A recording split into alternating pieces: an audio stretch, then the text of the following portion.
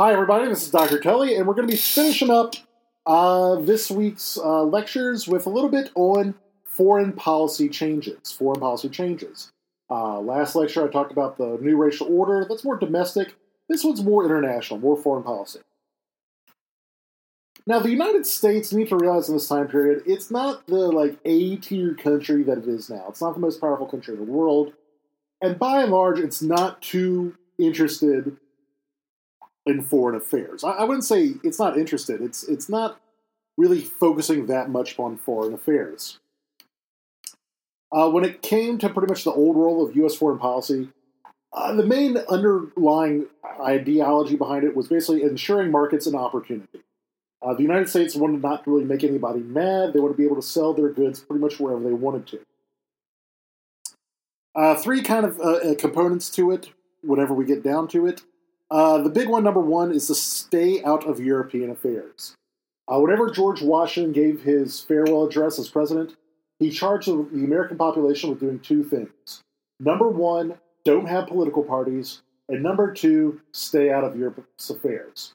Now, the Americans, it's pretty shortly after Washington leaves that there's political parties. But for most of America's history, up to this time period, they're not doing too much when it comes to European affairs. They're not really entering into alliances with Europe. They're not really, getting involved too much with the Game of Thrones, if you will, about what's going on, who's doing what in Europe. European countries are always fighting each other. The U.S. is really keen on staying out of that. That's about to change, especially once we get to World War I, but the U.S. was pretty much stay out of European affairs. Now, to be honest, for part two, it wasn't like they were completely out of European affairs, mainly European affairs on the continent, because the U.S. is mainly focusing upon spreading within its own borders.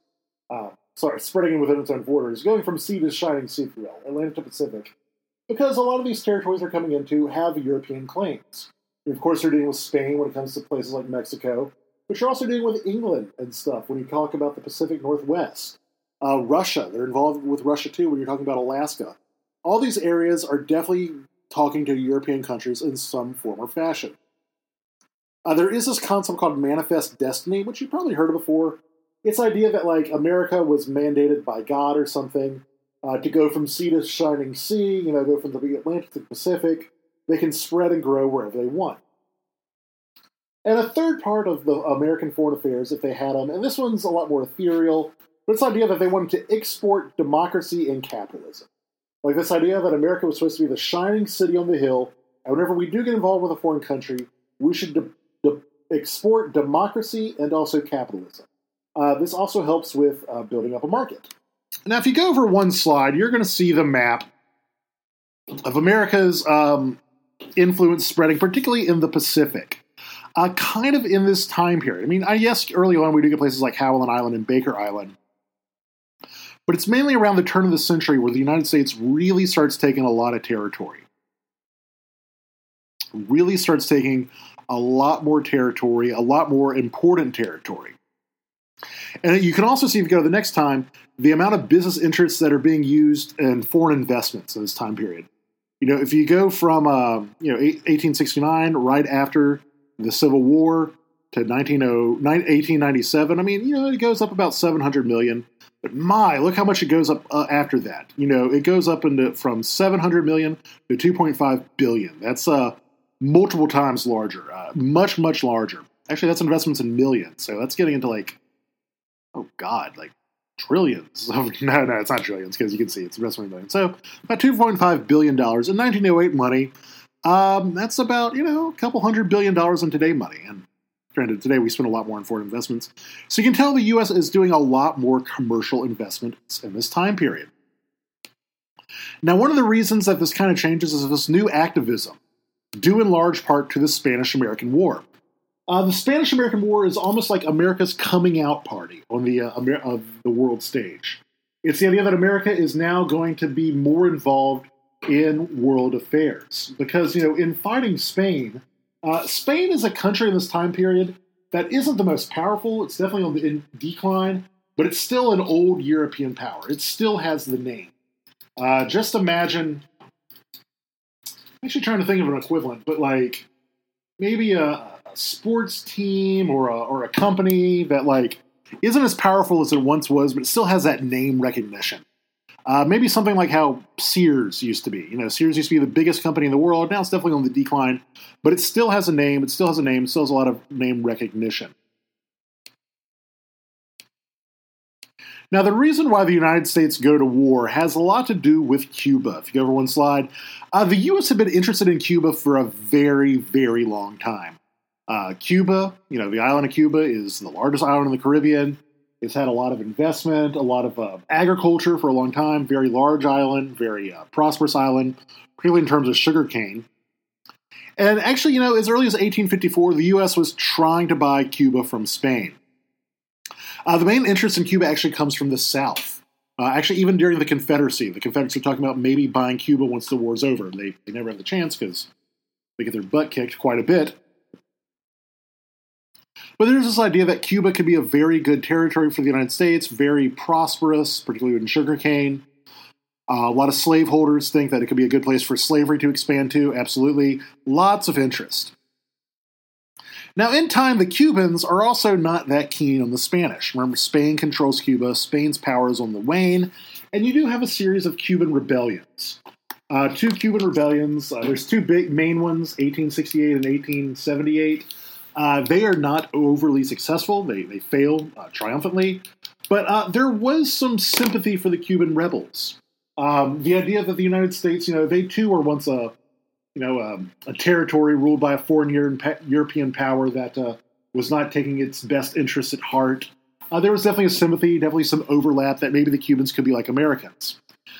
However, if you go over one side, you'll see that some business people are not keen on this, mainly because they had already made agreements with Spain for different companies.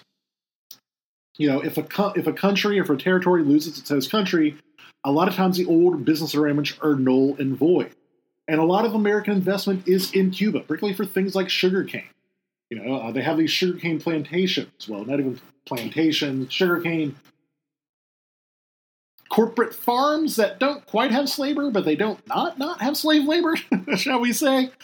And so there are some business people who really want Spain to stay in control in Cuba, mainly so they can protect their investment. However, other Americans are very keen on helping the Cuban people. They say we should help free them, just like, you know, we got free from England back in the day. The term you hear thrown around a lot is Cuba Libre. If you know Spanish, it just means free Cuba. Basically, you know, let it free from Spain, let it become just like the United States in growing up. Now, a lot of this war is spurred along by yellow journalism. Yellow journalism, if you hear, it's like the BuzzFeed or, you know, the junk your aunt posts on Facebook of the day. It's sensationalized news, drawn to bring in the readers by exaggerating. Just think of like every clickbait, you know, headline you ever saw. Like, you know, 5 reasons number 4 will shock you. That sort of thing. The name actually comes from a cartoon character called the Yellow Kid. I don't have any pictures of the Yellow Kid. You can look them up. The two big leaders of this are mainly Hearst and Pulitzer. Hearst does the Journal, Pulitzer does the World. It's ironic that both those names are highly respected in journalism because at the time they were very, very sensationalist, very exaggeratory of it. And they really publish articles to increase war forever against Spain. They really are publishing stuff mainly to make the Spanish look very villainized within the United States. There's a famous quote attributed to one of them, basically telling the American military, you furnish the pictures and I'll furnish the war. Basically, get us pictures of the stuff going on in Cuba, and basically I will whip up public support to get whatever you want. And particularly, they're targeting the guy kind of in charge of Cuba for Spain, General Weylers, some of his camps. We'll talk about that in a second. Go over one slide, you'll see Pulitzer and Hearst. You know, you'll publish pictures, I'll publish the war. These are some pictures of Weylers' reconcentration camps. Basically, it's the idea that these are prisoners, these are dissidents in Cuba. You can see how much they're starving. I mean, look how that guy's ribs are poking out. That's kind of disturbing. These are sensationalized pictures. These are of Cuban people. However, it's actually of a hospital. It's not even of a concentration camp. But they're making it look like, Weyler is starving people down in Cuba. To be fair, Weyler has had camps where he is jailing political dissidents, not quite to this level of cruelty. This goes on a bit later. This goes on a little bit later. Because William McKinley, who's president of this time period, remember this is thematic, not chronological, but William McKinley, he's really trying to avoid a war with Spain using diplomacy. He's like, you know what, I'd rather not have a war. Very cool. You know, he's like, maybe we shouldn't have a war. War's not in our best interests.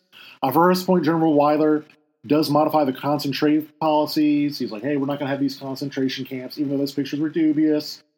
We'll give the Cubans more free rule, that sort of thing. And then we have a letter between a Spanish diplomat and basically the King of Spain, basically talking about William McKinley. Delome was the name of the diplomat. And basically in this letter, and this is one of these things we get into translation, because basically in the letter, he's telling the King of Spain, hey, look, we don't think President McKinley is a very, you know, he's not somebody who's really that interested in war. He's definitely interested in peace. You know, he's not going to press us for war. I don't think he's actually going to invade us. And he's writing this in Spanish. And so basically this leaks to Hertz and Pulitzer, and they get their own translators to kind of mistranslate it or translate it a different way, where basically he's saying, hey, I think William McKinley is weak. Now, there's a huge difference between I don't think this person wants to fight versus I think this person's a wimp. Does that make sense?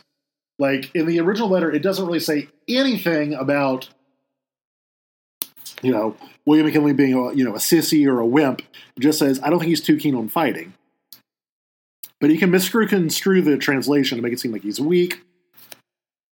This really increases anti-Spanish feelings. So even before everything happens, like about a week or so before the big boom happens, as we're about to find out, things are already being leaked to the media that makes Spain not the happiest person for the general United States population. It's about to go really more on the night of April 15th in Havana Harbor. The USS Maine is an American Navy ship. It is in Havana Harbor in Cuba, theoretically as a peacekeeping measure.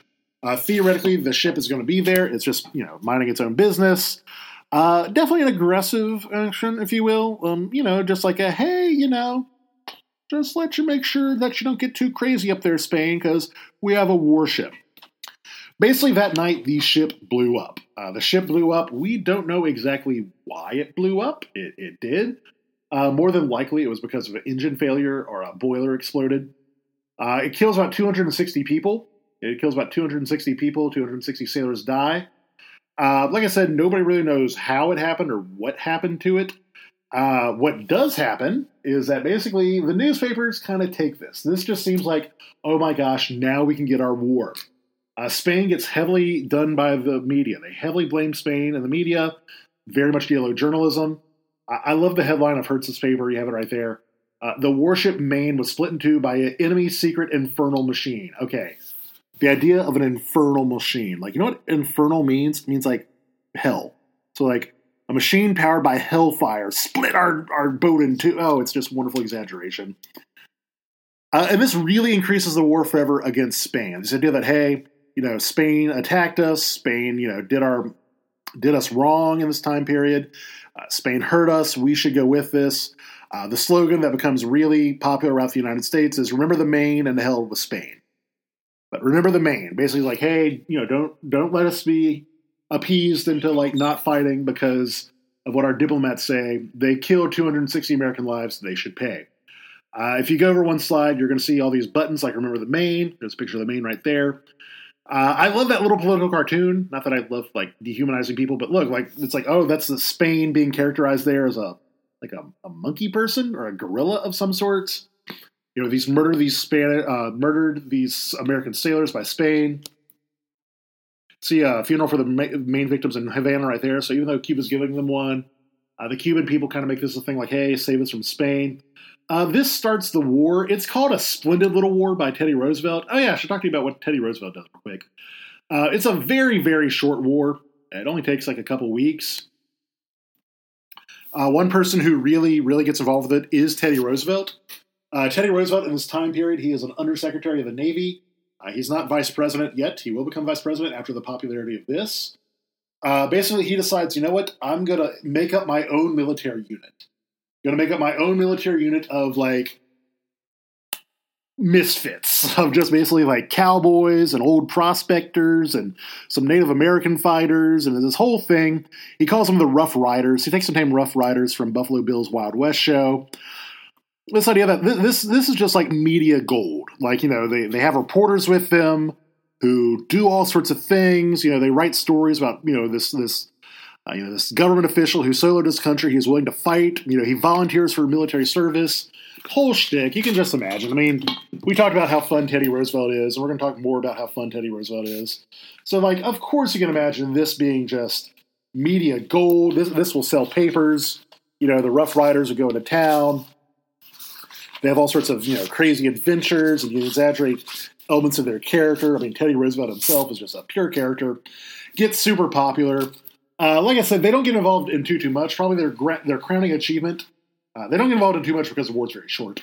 Their crowning achievement is probably the Battle of San Juan Hill, which is in Havana. Basically, they charge up the hill of San Juan, to take out the artillery that the Spanish have up there. Fun fact, 2 black units had pretty much already taken the flak. That'd be the 10th Negro Cavalry and the 10th Negro Infantry. The 5th and the 10th actually were the ones who took the flank. And even though Teddy Roosevelt gave them their props, if you notice that picture, the black and white picture, the newspaper cut out the black soldiers. If you see the wide lens of this picture, you're going to see the members of the 10th and the 5th on either side of them. However, the newspaper cut it out, made it seem it was just like Teddy Roosevelt's thing. Like I said, the fighting in Cuba is very quick. Probably the fighting that's more important and better for the U.S. as a whole is in the Philippines. The Philippines is an island possession right off the coast of China that Spain has had for quite a while. In the Philippines, it's pretty much one great battle, the Battle of Manila Bay. Manila is the capital of the Philippines. Basically, Admiral Dewey, as you see there with his awesome white mustache, basically destroys the Spanish fleet. Pretty much destroys the Spanish fleet, and in one battle takes out the Spanish fleet and is able to get the Philippines. So by the time the war ends, the United States, if you go over one slide, the United States gets territory not only in the Pacific, but they also get they don't also get territory in the Caribbean, there we go, but they also get territory in the Pacific. Now there is a bit of a controversy about what to do with all this territory. Should we keep Cuba? There's definitely talk about making Cuba a state. Later on, when we get into like the Cold War and stuff, it might have been better for the U.S. and if we had made Cuba a state. However, a lot of people said that was going to be very disingenuous. We talked all about Cuba Libre. It said that they shouldn't be controlled by a foreign possession. They shouldn't be a possession of a foreign power. So ultimately, the U.S. does give Cuba back to the Cubans, but with major concessions, particularly where it comes to business, industry. Basically, these business interests, these sugar cane companies, get to do pretty much whatever they want to do in Cuba that the Cuban government cannot resist. And this is going to become a problem 50 years later whenever Cuba goes communist because of, later on it's Batista, who's in charge, but Cuba was not that independent when it's independent. A lot of it was controlled by U.S. business interest. If you go over more, with the end of the Spanish-American War, the U.S. is now in a new role when it comes to colonialism. The U.S. is now a colonial power because we have 2 major possessions. Puerto Rico. Puerto Rico is something that the Spanish also give over in the Caribbean. The U.S. takes it over pretty quick. I mean, there was some hand-wringing about taking Cuba. There's no hand-wringing about Puerto Rico. The U.S. wants Puerto Rico. The U.S. gets Puerto Rico. That's not that much of an issue. Still to this day, Puerto Rico is a U.S. possession. Puerto Ricans are U.S. citizens. That's not too big of a controversy. It's so close, we can claim Monroe Doctrine or later on the Roosevelt Colliery as to why we are taking over the possession of Puerto Rico. However, the Philippines are a bit of a different story. If you look at a map, you'll see the Philippines are right next to China, which is not really in our sphere of influence. We're not close to the Philippines, like at all. It's like literally halfway across the world from us. The Pacific Ocean is massive. And we don't have that long of a history there. So there is talk about, is taking the Philippines somewhat hypocritical? Ultimately, the U.S. decides we need to keep it, though, because of trade. There are two main arguments as to why the U.S. needs to take over the Philippines. The first is a general argument that the Filipinos are not ready to govern themselves. We have to teach them how to do this. That doesn't go over too well. That really ends up in a Filipino uprising. There's definitely a guerrilla war that goes on there for a while. The main reason, though, why we keep the Philippines is China. China is viewed as the ultimate trade goal. There's a lot of wealth in China. There's a lot of trade opportunities in China. There's a lot of people in China, which means a lot of potential customers in China. And the U.S. is very keen on having trade with China. And basically, by having the Philippines, they can have an island base for refueling, but also have a station that we can be trading in China. So, although America is a colonial power, it's a much smaller power than it is to European contemporaries. The U.S. is a power, but it mainly has the colonies of Puerto Rico and the Philippines. Now, what happens here is pretty interesting because China has a very long history. That's the understatement of the year. China has an incredibly long history, thousands upon thousands of years of dynasties and stuff. However, we're talking this time period, turn of the century, late 19th century, early 20th century. China is very, very in political turmoil. I mentioned last lecture about the Chinese coming over because of political turmoil. This is political turmoil. It's really trying to resist westernization. It's really trying to resist colonization, and particularly imperialism. England and other territories are really trying to open up China. You have things like the Opium Wars, where pretty much England literally acts like a drug dealer, trying to sell drugs in China. What ends up happening is pretty much China does not allow Europeans on the interior of China. It will allow them on various ports, like Hong Kong. That's probably the best example.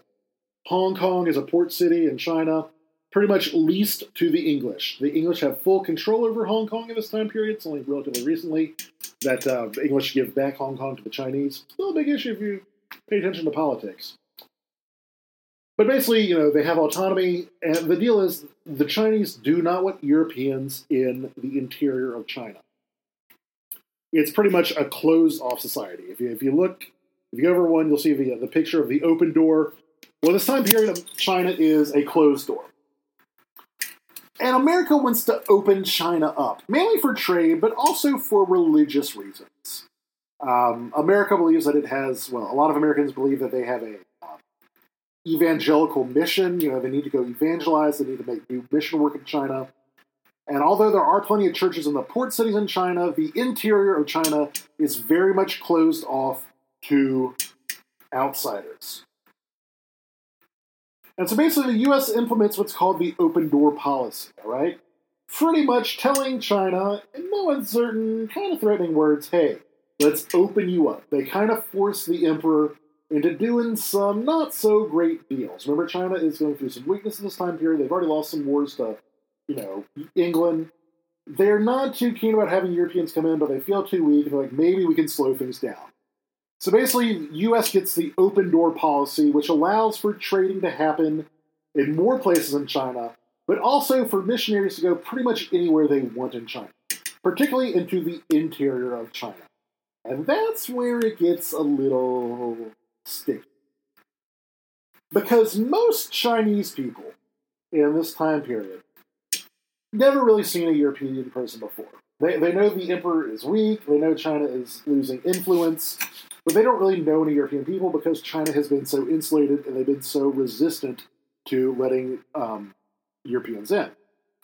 Now, China actually does have a very long history with Christianity. We're talking back to the time of the disciples. Well, not that old, but up there. Gnostic Christians and stuff, been in China for a very long time. For instance, Genghis Khan, he's not Chinese, he's Mongolian, but his mother was a Christian. There were sects of Christianity in that time period. If we're talking about the west of China, there are various Christian ethnic minorities there. So when these missionaries go there, it's not like the Chinese are necessarily against Christianity per se, but they are very much against Western influence. And a lot of resentment starts growing up, popping up against the Europeans, against Western influence, once this open door gets into place. Now, what ends up happening is a new society comes up. The Societies of the Righteous Harmonious Fist, or the Righteous and Harmonious Fist Society. Just call them the Boxers. That's what the Westerners call them. And it's very much in the same vein as the Ghost Dance. It's almost identical to the Ghost Dance in a lot of ways. They're resisting encroachment from other people. They get their name Boxers because they start out doing these martial arts demonstrations. Basically, they would go to towns, try to encourage the people, like, hey, watch this martial arts demonstration. It's going to show our strength of character, our chi, whatever you want to call it, like our spiritual connection to the old Chinese ancestors. It's going to empower us, and it's going to give us the strength to fight off the Europeans, to fight off the white people. Once again, the idea of celestial garments that protect against bullets. The idea that you could train yourself if you tap into the ancestral spirits, and they'll give you the spirits of China, the things that kept China safe for so long. Now, this starts to get sensationalized because, remember, this starts out as anti-Western resentment, not necessarily anti-Christian. But while this is growing, this is mainly growing in very insulated non-port towns in China. Very much in the countryside, very much places that hears about the incursion of Westerners but doesn't see it too much. And a lot of these places, the first Westerner they ever meet or see is a Christian missionary. Now remember, theoretically, China doesn't have a problem with Christians. They have a very long history with Christians. But they do have a problem with Westerners. So what happens is there's some violence against Westerners. But the violence they commit, the people they commit the violence against, the Westerners they commit the violence against, there we go, are primarily missionaries. This gets construed in the media as they're attacking Christians. They're attacking Christians. They're attacking people because of their faith. This is persecution, Book of Revelation type of stuff. And as I said, are they attacking Christians? They are, primarily because they're Western. They're primarily doing the missionaries because they're Western, not because they're Christian. Now in time, the Boxers get even bigger. They start growing in influence. They start having it in the cities. They even go to Beijing, where the emperor is, and they swear allegiance to the emperor, which scares the crippy crap out of the emperor, because he's like, oh God, the Westerns are going to hear about this, and then they're going to come down hard against it. Remember, the emperor has been doing all this stuff in China, giving the Westerners a lot of power and territory, mainly so the Westerners don't come in and overwhelm him. But now that the Boxers have come in, this is where the Boxer Rebellion really gets into play. You can see the picture there. Basically, the Boxers take over the diplomatic quarter of Beijing. That's where all the ambassadors and stuff are. Theoretically, ambassadors and diplomats have immunity. They're not supposed to be messed with. It's theoretically sovereign soil. However, the Boxers come over. They start to try to purge the diplomatic quarter. A siege begins. It lasts for quite a while. No news comes out for several days. Once it does come out, it turns out that not too much happened, but still there's this idea that there's this foreign army, every racist stereotype you can think of, basically fighting against Christians or the West, whatever you want to call it. This ends up ultimately with 8 nations coming together, the 8-nation army coming together, the 8 great Western powers sending military. America's part of it, so is like England, Germany sends some. Ironically, the Western power that brings the most is Japan. Now, this is where it gets interesting, because Japan considers itself a Western power. Japan says we're the most advanced of the Asian countries, we're the most industrial of the Western countries. I've even read some newspapers of the time period, some newspaper editorials, that claim that Japan is the whitest of the Asian countries. They use the term white, which is interesting. This idea of the purity of the Japanese people, whiteness of the Japanese people. Basically, Japan's like, hey, we're going to be sending in the most troops for this. And they do. They send in the bulk of the troops for this rebellion. Ultimately, this does get put down. The Boxer Rebellion does get put down. A lot of the Boxers are executed. And basically, after this point, China's very weak. China is very weak. It's not the major power it was. You do have an emperor. He's more of just a puppet, more of a figurehead. Later on, once we get into World War II, it's probably the last time we're going to talk about China until we get into World War II. China does have a couple series of wars with Russia in this time period. Sorry, Japan has some series of wars with Russia in this time period over China. Long story. Just like by the time we get to World War II and Chiang Kai-shek, and then later on with Chairman Mao, China goes through 50 years of like political upheaval, and that's why, a lot of them were going to the United States in the first place. I can't iterate this enough, though. At the end of all this, though, the United States is not a super powerful nation, very much a second or third tier nation. It's not a Division I college program. It's like, Division II or Division III. Like, it's a good program. They'll play on ESPN2, but they're not like going to be going to the Sugar Bowl or anything. Europe is way more dominant. It's going to change, but that's mainly after World War I and particularly after World War II. Now, the final thing the U.S. really gets in, the Great White Fleet. That's actually under President Roosevelt. I'll just tell you real quick. Basically, that's how the U.S. shows its power, is they build this giant Navy fleet of, like, white ships, basically to go around the world on a quote-unquote goodwill mission, basically showing America's power and show that we could be a naval power and basically trade with us. Now, Latin America, some things do change in Latin America. A big part of that is the Panama Canal. The Panama Canal is built in Panama. The idea of having a canal that connects the Pacific and Atlantic Ocean around Central America has been around for a very long time. Going around South America takes a super long time if you're doing any sort of trade.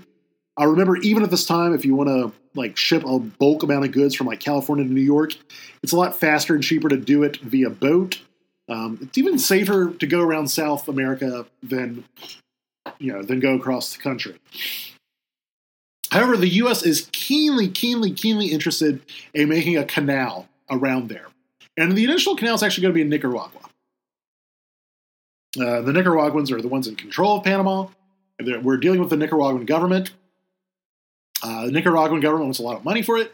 And so pretty much we tell the Panamanians, who are theoretically a colony of Nicaragua, they're like, hey, Panama, if you promise that we could build a canal in your country for like very low rates, we'll help you rebel against the Nicaraguans and become an independent country. And that's pretty much exactly what happens. With U.S. support, Panama declares independence against Nicaragua. The U.S. helps them out get their independence.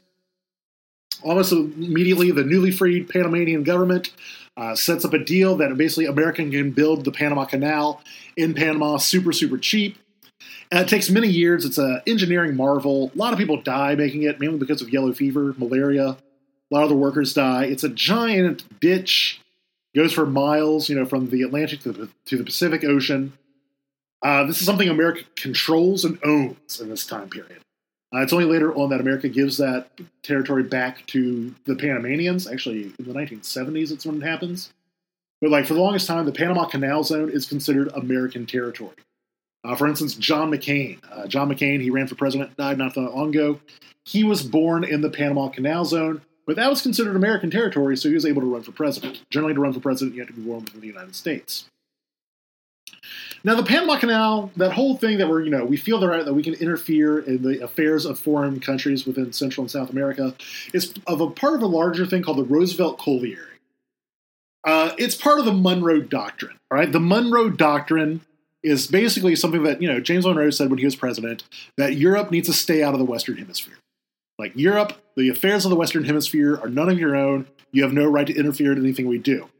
Now, the Roosevelt-Colliery is an extension of that, which basically says, except we can do whatever we want in Central and South America. The United States, unlike Europe, has the right to interfere anytime we want to in Central or South America. And Teddy Roosevelt's very big on that. And the way he does this is what he calls big stick diplomacy. Big stick diplomacy. That's part of the Great White Fleet as well. President Roosevelt says, there's this idiom, speak softly and carry a big stick. The big stick being America's military. The big stick being America's, business interests, and also the military. The idea that America is not going to make any overt threats to these countries, but, the Great White Fleet's going to come by, 20 large warships painted white, just so you know, I'm not saying nothing, just do it. It'd be like if I asked you, hey guys, do your homework, and I pull out a bazooka. I've got this giant tank buster here, just hanging on to it, I'm not saying nothing. I'm just saying do your homework while I'm holding a bazooka. That's pretty much what Roosevelt's thing was. Part of the Roosevelt-Colliery, it's called the Big Stick. Now, finally, when it comes to Europe, we, by and large, stay out of European affairs. We have no real treaties with European countries. We have a fairly friendly relationship with England, but still, it's very. We don't have like any real alliances. We don't have like any military agreements. We do have some trade agreements, pretty much with everyone in Europe, but we have no real like alliances or treaties in Europe. And whenever wars happen with Europe, we're pretty happy to stay out of that.